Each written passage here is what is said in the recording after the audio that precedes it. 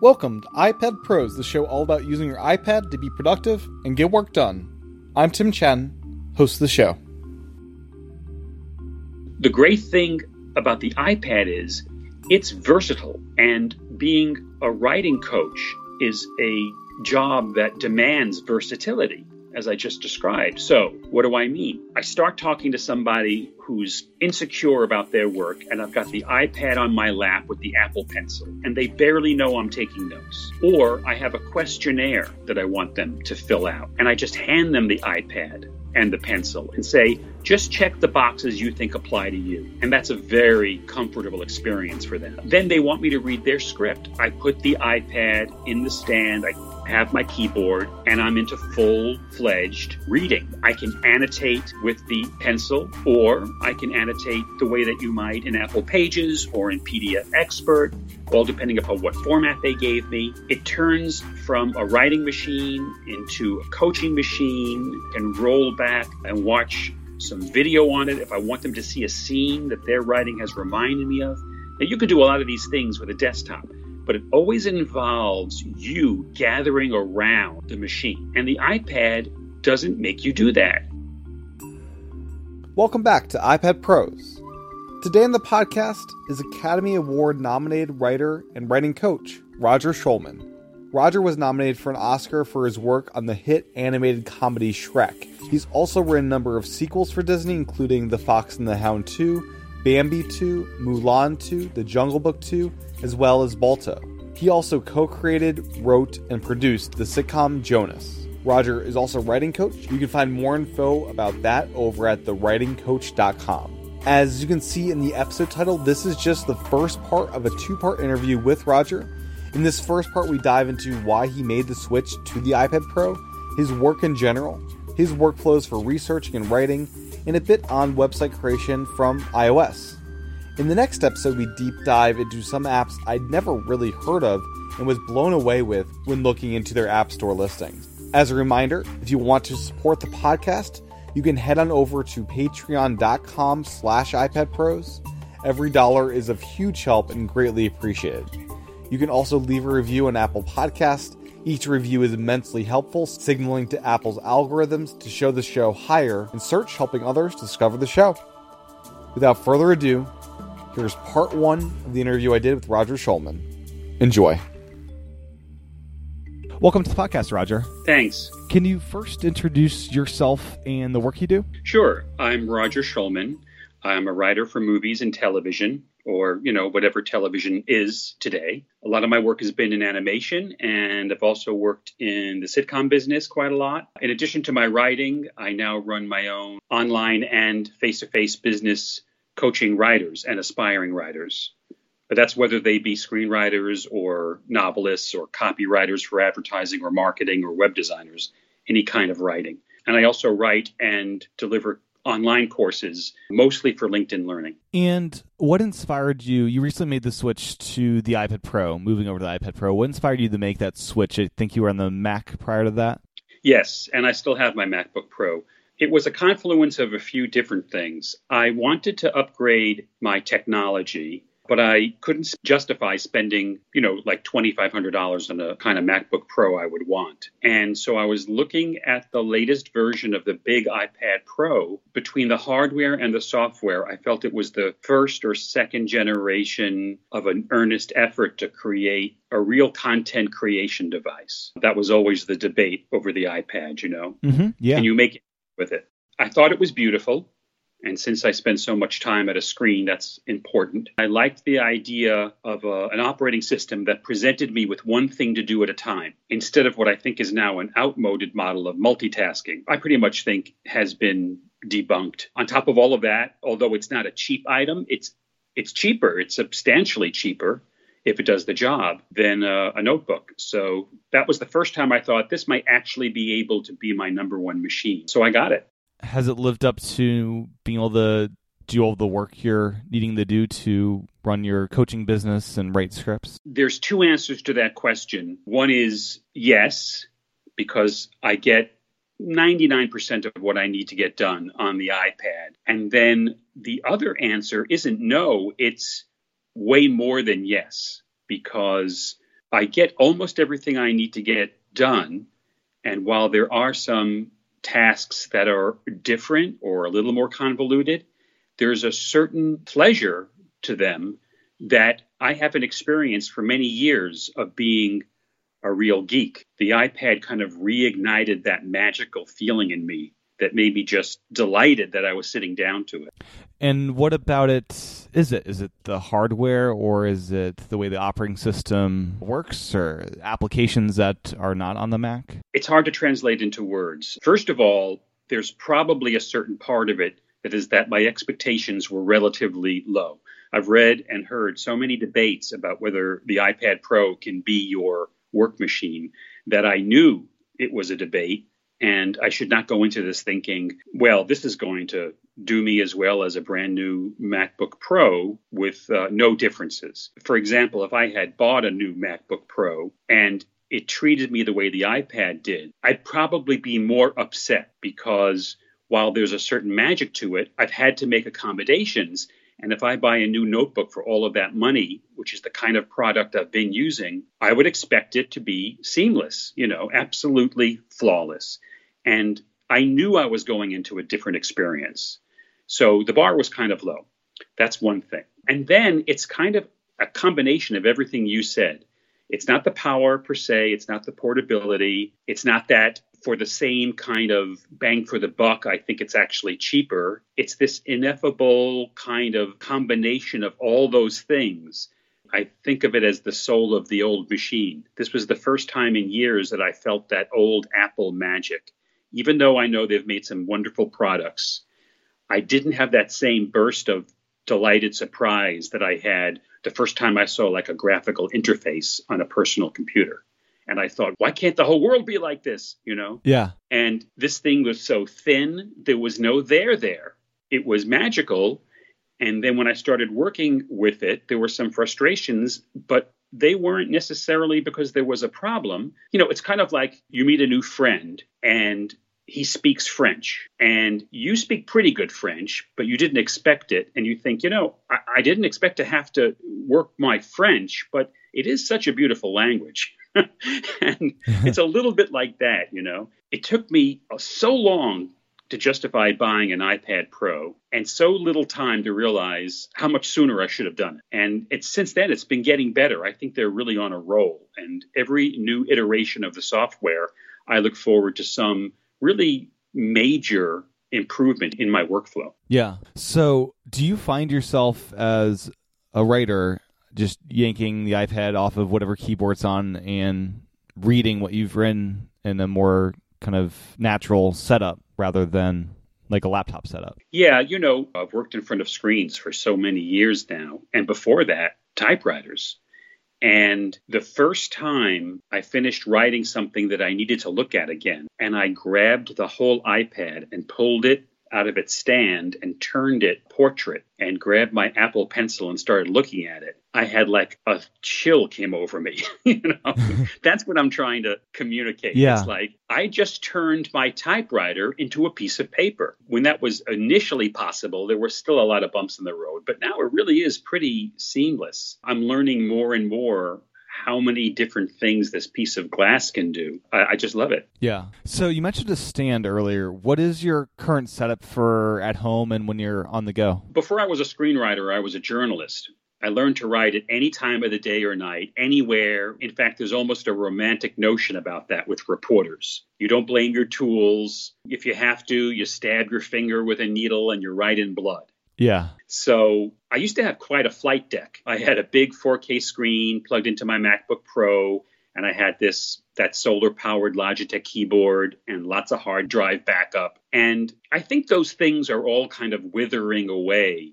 If you do video and big production work, that stuff is essential. But if really what you do for a living is reorganize the words in the dictionary, you could store an awful lot of that in the cloud and on your device with not that much hardware. I tend to use whatever's in front of me. I got this stand that's made by an office furniture company. I haven't seen it anywhere else. It's just this bent steel. It's kind of orange red. It's the kind of stuff they make file cabinets out of. And I like that. And it just holds it at the right angle. And then I have one of those wireless Bluetooth Apple keyboards, which is fine with me.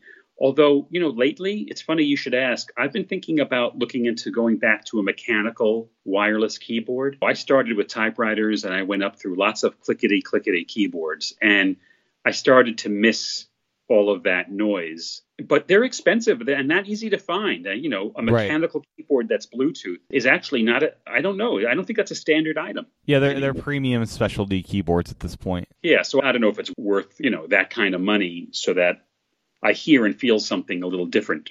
I really don't have a problem with any of the keyboards that Apple's made, like some people do, even though I've used keyboard technology all the way back to typewriters. So I have the stand and the keyboard on a little thing called a scooter, which is basically, it's this wooden desk that can go up and down. It's at right angles to my regular desk. And that's it, really. It's in very good communication with my iPhone, which was like a whole nother level of magic that I'm really enjoying. And that's it. Now, I'd like to dive into your work a little bit. You've written quite a few animated features. Is there something about that medium that you enjoy writing in over live action? There's a few reasons behind that. The first one is animation doesn't charge you money for location. So if you're writing a scene and you decide, gee, this would be great if we could set it on Mars, then the artist just draws Mars. It's very freeing for the production process. You do that with a live action movie, and they're either talking about building Mars on a soundstage or traveling to a desert and augmenting it later. It's all about getting the image correct at a price.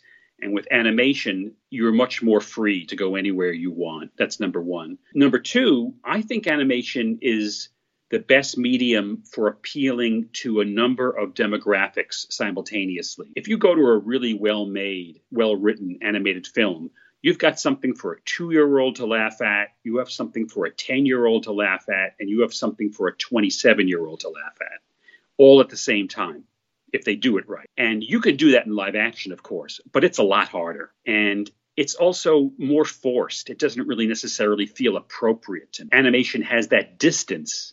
And so it lets you be a little more fantastic and multi-level. The words can be pointed at one audience, while the physicality can be pointed at another, and the sort of humor can be pointed at yet a third. It's magical to me for that reason.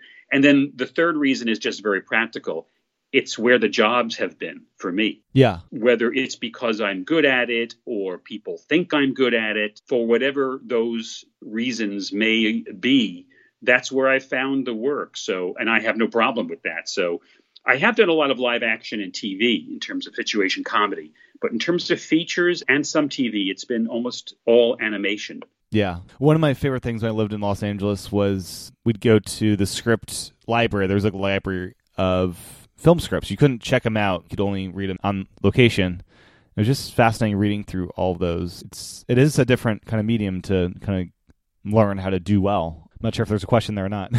No, but I do hear you. And I love how hard it is and how varied different kinds of theatrical writing are. There's writing for the stage, writing for the big screen, writing for smaller screens, writing for the page. In some ways, they're all starting to come together. Superhero movies now are essentially animated.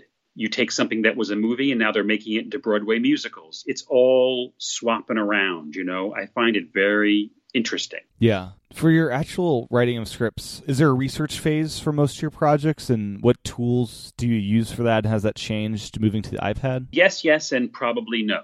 Okay. Because I was a reporter before I was a screenwriter, I'm always kind of research-based, even with things that are completely fictional. I wrote the sequel to Mulan for Disney, and even though the characters were already established, and it takes place hundreds of years ago in ancient China, and it's only a fairy tale, a legend, none of that makes a difference to me. I still read up on China and on the dynasties.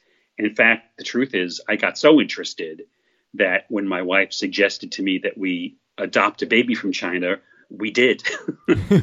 So I get very serious about this stuff. The difference between, in the old days, going to a couple of libraries and running a copy machine and spending an hour on the web is almost miraculous in terms of the research you can get done. But you got to be more and more careful, especially if you are writing nonfiction. And I have written some things that are based on true stories. I'm also currently writing a book that is absolutely historical nonfiction. You got to be real careful, just because something is glowing there on your screen doesn't mean it's true. The tools haven't changed that much for me so far between MacBook Pro and iPad Pro.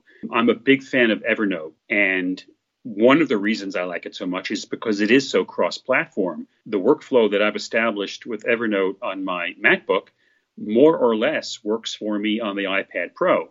There are a couple of things that the iPad app does better because of drag and drop. And then there's a bunch of things it doesn't do quite as well, which I'm hoping over time will fade away. I did used to use a brilliant app called Notebook by a company called Circus Ponies. Oh, yeah. It was a fantastic piece of software. I loved it so much that I found the guy who wrote it and visited him. That comes from my reporter days as well. And sadly, that app was killed by Microsoft OneNote, which is nowhere near as good a piece of software. Yeah. It was close enough and big enough to just step on it. What's new now, mostly, is the Apple Pencil. I still am a big fan of pen and paper. I'm pretty sure that scientifically they found that there's a different process involved when you write things down manually than when you type them. And I like to use all of those parts of the buffalo, so to speak. I also like the beauty of paper and ink. The Apple Pencil is the first time that I've come across a piece of technology that is almost indistinguishable from writing with a certain kind of pen. And that is just such a constant source of delight for me. I use GoodNotes now. I'm just getting to know it, really. It's a wonderful program, well thought out, getting better all the time. And Evernote doesn't really support the pencil as well as it should. You can take notes in Evernote with the Apple Pencil, but the pencil is smarter than the app. GoodNotes is right up there with it. And I can export my GoodNotes documents to Evernote if I want to. So if I want to keep everything in one place, which I generally do, I don't have to worry that I've got 18 different places to look for stuff. It all can go into Evernote. And then ultimately my research winds up in Scrivener because it can import just about anything. And I know inside of one file, I've got all of my research and my writing. That's kind of the same too. I was using it on the Mac platform and now on iPad, even though the feature set is kind of different. It's still a pretty good piece of software. And will you end up using that personalized email address for Evernote to get information into it? I use the email for Evernote all the time. I use a couple of different online services. There's one that specializes in Evernote, which I think is really great. What I'm able to do is, if I'm in my email app and I address it to a certain person or from a certain address, it will add in the blind courtesy copy field the email address of the specific notebook inside of Evernote that I want the email to be stored in. So that's a lot of words, but basically what it means is if I'm talking to my accountant and then I write him an email afterwards, there'll be a copy of that email in my Money Evernote notebook automatically. It all happens on its own. So you mentioned Scrivener. Is that your main writing tool, or is that just where the research goes? It's my main writing tool for anything that is of a certain length. I think that's probably by design on their part. But the way I would put it is, it's not the easiest program to get into in terms of either opening it and getting started or knowing all of its nooks and crannies. It's a big elephant. You don't want to have the elephant come into the room unless you need to really hose the wall down. If it's something I'm going to be spending a lot of time with, a screenplay, a book, maybe a movie treatment, I will definitely fire up Scrivener. Or if it requires a lot of research, storage. But if it's something that's just as important but shorter, like an important business letter, or maybe just an outline, or some brainstorming, I would never do those things in Scrivener. It's very structured. It's like a factory. I don't want to use that when I'm really just trying to churn something out with relative speed. It's not what I would call transparent. And it has a philosophical base that I'm getting to like more and more, but still have some problems with. On the Mac OS platform, it has these things called scrivenings, which is basically their word for any mini document. It doesn't have to be a chapter of a book. It doesn't have to be a scene in a movie. It can be whatever you want it to be. but the unit of currency in Scrivener is a scrivening. And then you can look at those things separately, or you can combine them to look at the whole document. And I didn't exactly get that when I first got the software, and now I get it. And then lo and behold, you go to the iOS version of Scrivener, and it doesn't have scrivening. So it's like the whole philosophical trip you took me through to get me to a place where I said, I see the light, I no longer can use when I'm on the same program in iOS. So what happens when it syncs over? Does it translate those scrivenings to some other form of storage? It does give you the individual scrivenings, but it doesn't let you combine and recombine and sort them the same way. Okay. So if you're on your MacBook, let's say that my scrivening was one scene, a long scene. So I can focus on that scene, and I can do the same thing on iOS. But if I then want to just like pick 3 scrivenings and look at those at the same time, I don't have that freedom. That's basically the difference. The structure is still there, but you can't do all the things with it that you can on the Mac OS platform. They left out quite a few features, and they were very smart in how they picked. But still, almost everyone, I think, has 2 or 3 important features that they rely on that they've had to find workarounds for. Yeah. Now, Final Draft, I've heard, is kind of like the Microsoft Word of the script writing professionals.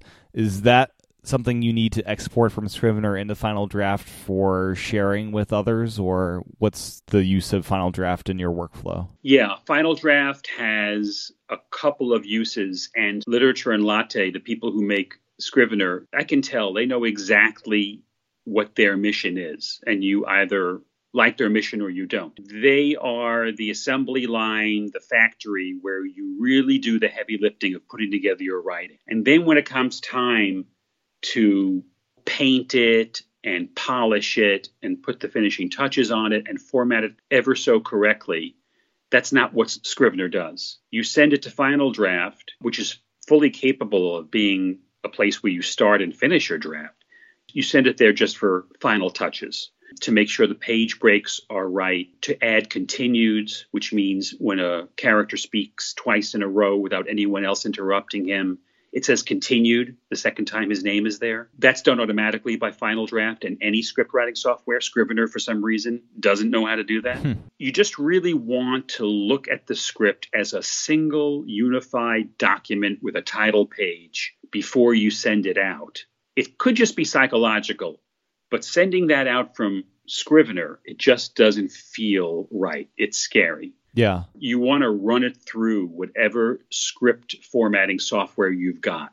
And then when you get to the next draft and the next draft, you have a choice. You can either re-import the whole thing into Scrivener, which understands Final Draft. Oh, good. And if you want, it'll even split it up again into individual scrivenings, but only on the MacBook. And that makes sense if you're really going to do another real deep dive and do a real heavy rewrite. Or if it's lighter than that, or you just don't feel like dealing with Scrivener anymore, you stay in Final Draft and do your rewrites from there. It all depends upon how you feel. But it does complicate things a little bit, but it also gives you an awful lot more organization and overall power over your script. Now, are you able to do your export from Scrivener iOS to Final Draft Mobile, or in that process is the Mac involved at all to make that happen? If you have done a really good job of writing your script in Scrivener in terms of the technical side of it, if you know that there aren't any stray lines, blank lines at the bottom of any of your pages, there aren't any widows or orphans, your title page is carefully formatted, you can go right from Scrivener iOS to Final Draft Mobile, and you're good to go. And the reason I'm putting in so many caveats is because, not because of Scrivener on iOS, it's because of Final Draft Mobile. Final Draft Mobile doesn't have all the powers of tweaking that Final Draft on the computer platforms, Windows and Mac has. For example, you can run a thing called Format Assistant on Final Draft for Mac OS that will scan your script for any formatting errors and stop you cold and say, there's one extra space before Bill's name on the second page. iOS Final Draft does not do that. If your title page is screwed up, you can do anything you want to with it with Final Draft on the computer platforms, on the desktop platforms. If it's badly screwed up, it's really hard on iOS to sort of start over again. It seems to remember the formatting errors, and you keep typing and it's still giving you that weird margin, Yeah. And I actually did the Final Draft mobile and Final Draft desktop courses for LinkedIn Learning and lynda.com. So I know what I'm talking about. I lived it. But I do have to say they've made big strides forward in their last couple of iterations. The reason Final Draft is the king of script writing software is basically for the same reason, like you said, that Word is the king of word processing software. They were there first, and they took over the market. And just like you might prefer Apple Pages to Microsoft Word, there are script writing programs that I think in some ways do a better job in Final Draft, but there's only one Final Draft, Yeah. So you're kind of stuck that way. I think what's going to happen, and this is not based on any inside knowledge, I just have this feeling that Final Draft is sort of going to transition to being online, and there'll be some kind of a lightweight app that will plug into that. But I just get the feeling that the days of $250 software packages may be soon behind us, especially because they were bought by a big company that does a lot more than script writing. They do all kinds of post and pre-production. And I think they're going to want to start introducing an integrated online system that will take a movie or a TV show from beginning to end. Kind of like I think Adobe's trying to do. Yeah. They have an application called Story, I think, and it integrates with all their other, Creative Cloud stuff. That's just the feeling. Now, with projects that involve multiple writers, how does the collaboration work, if there is any, or is it each writer does a separate pass as it gets closer and closer to the final script? Well, that question depends upon what the end product is you're talking about. If you're talking about a feature, more often than not, it's a solitary experience, which is not to say that there's only one writer on a movie, because nowadays there's almost never only one writer on a movie. But it's a serial process. There's one guy or woman that does a draft, eventually gets fired. Somebody else comes in to fix it, eventually gets fired, and then you rinse and repeat. And for reasons that are more about credit and money than anything else, these people don't even see each other, much less work together. Yeah. There are exceptions to that. They have writers' rooms sometimes to sort of bang out a collaborative draft of a movie. Certain directors or certain studios like to work that way. And it's been going on for a while now. But those are still, I think, the exceptions. Now, TV or the small screen, whatever it happens to be nowadays, it's an entirely different thing. It's almost always collaborative, especially comedies, half-hour shows. There's the writer's room where anywhere from, 6 to 12 writers will be working at the same time on the same script, shouting things out in a room. Hour-long dramas for TV might be a little bit more like features, but even there might be rewrites in a room. In terms of the sort of professional world, you're either working by yourself or you're collaborating, but in a room in real time. And the opportunities for long-distance collaboration do occur, but I think they're relatively rare, that it must be people who have a lot of juice and they can just say, I'm going to write where I want to write. And if someone wants to collaborate with me, we can hook up over the internet or they can come out and see me. You know what I mean? Yeah. Stephen King can live wherever he wants. Right. It just so happens it's Maine. The great unwashed masses of Hollywood scribes, they need to be where it's happening.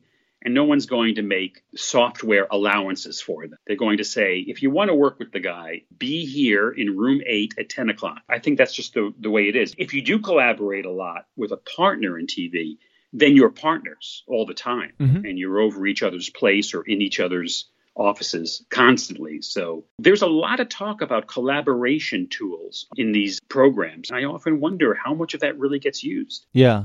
Because in the writer room, it's a single person that does the updates and additions. Everyone's talking and trying to figure out what the next change should be. Yes, there's something coming out of nearly every orifice in your body in a writer's room. It's not pretty. There's one person, they have different titles at different studios and in different productions, but there's a script coordinator who is trying to take it all down at once.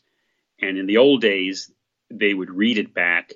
Nowadays, there's a big screen at one end of the room and you can all look at it and everyone's pointing at different parts of it and screaming how bad it is. And that person who's doing all of that work suffers it because generally they're aspiring to be one of the people who are pointing and yelling. So that's the system. Yeah.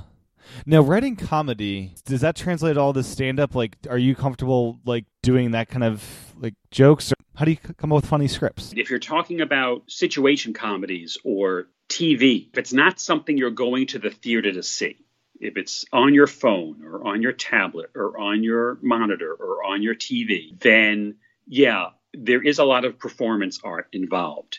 There are very, very good comedy writers who aren't that good at pitching a joke. And there are some very, very good pitchers who aren't very good comedy writers. Mm-hmm. And what you're really looking for is the person who has great skill at both. Then that's a real magician. Everybody has a different style, and you can literally get up and start performing if you have an idea for something, or you can just sit there and talk about it. There's a whiteboard. You might want to draw something. If you're a shrinking violet, you're not going to get much of your work out there if it's a comedy. You've got to be able to open your mouth. If it's a feature, then it's like I was describing earlier. It's probably a somewhat more of a solitary experience, and you can stay home and write the funniest things you can think of down and hand those in and see if they like it or not. If you're going to pitch a movie, if you have an idea for a movie and you want to try to sell it without having to write it first, then we're right back to what I was saying before. You've got to be able to get up on your feet and make people in the room laugh, even though that's an entirely different skill set than actually writing the movie. Yeah. And how often do you know, or does it matter who the actor will end up being or actress that's doing the jokes? Is in some cases, are you writing for that person's style, or will a good actor be able to perform the script no matter kind of what? Well, there's actually a lot of questions in the question that you're asking, and I can understand why, because it works in many different directions at once. First of all, it helps to know what kind of an actor you want your character's voice to be. So even if you're not going to get a certain actor, you might suggest one and write to that. But you have to be careful not to actually pin it down to one actor's voice, because the odds of you getting the actor you want are next to zero. So, and then there's the whole thing of stars versus actors. You're right. A good actor should be able to perform a multitude of roles. But if you're talking about stars, then their voice becomes part of what you're looking for. While they're actors as well, if they have that star power, you're willing to craft your writing for them because they're a piece of talent you want associated with what you're writing. It gets complicated. There's this thing called talent attached, where if you can get a specific star interested in what you're doing early in the process, they're called the talent, and you can attach them. So you have a big leg up. You can, in trying to sell the movie, you can talk to the people with the money and say, well, Tom Hanks is interested. And if you're not lying, then there's a much better chance that people will suddenly like you, because that will put some more butts in the seats. Yeah. Now, your coaching business, what's the process of working with the student, and how does the iPad incorporate into you helping them learn? My coaching business is probably where the iPad has done me the most good. I have a website called thewritercoach.com, and I can be hired to help a client with a particular piece of writing, and I do that a lot.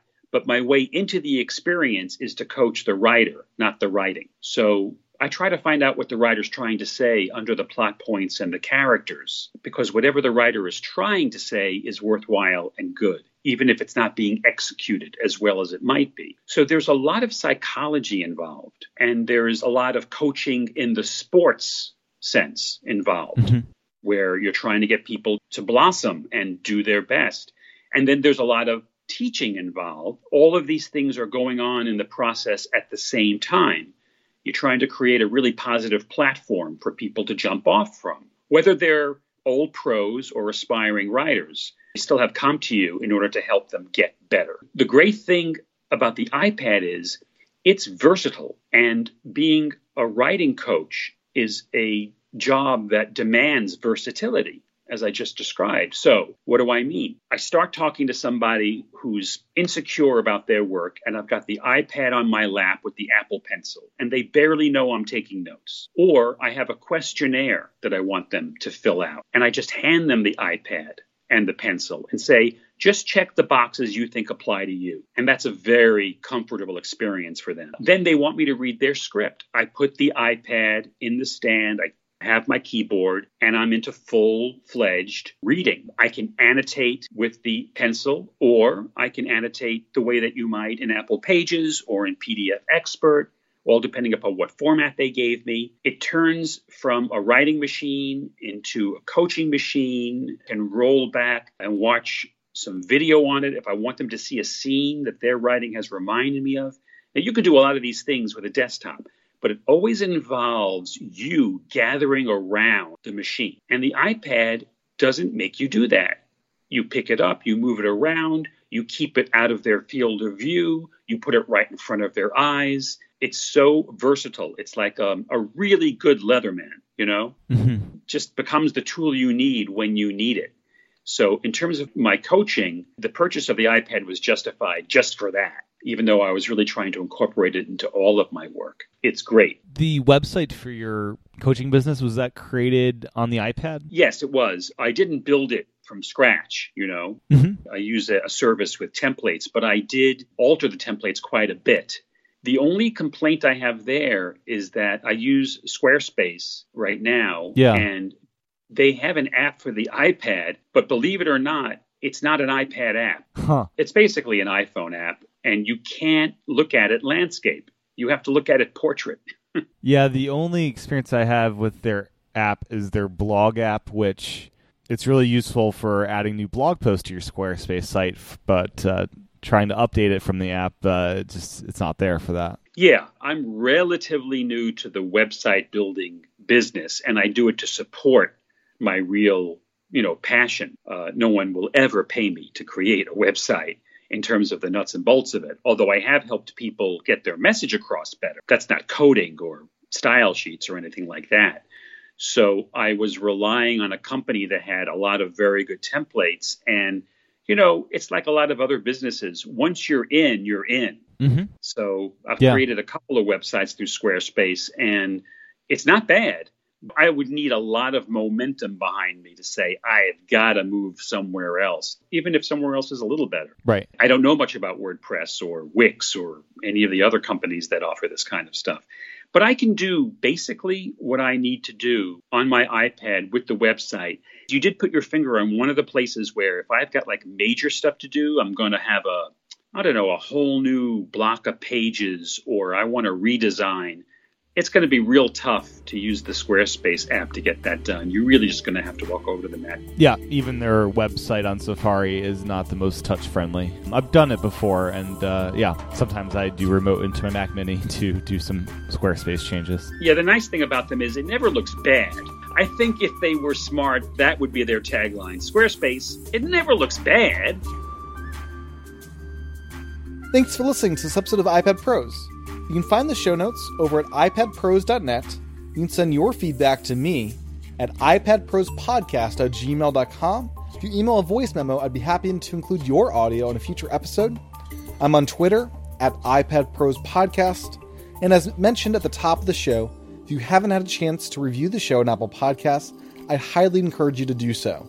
Every review helps send signals to promote the podcast more in search and helps other people discover the show. Thank you for your time and attention today. Talk to everyone again real soon.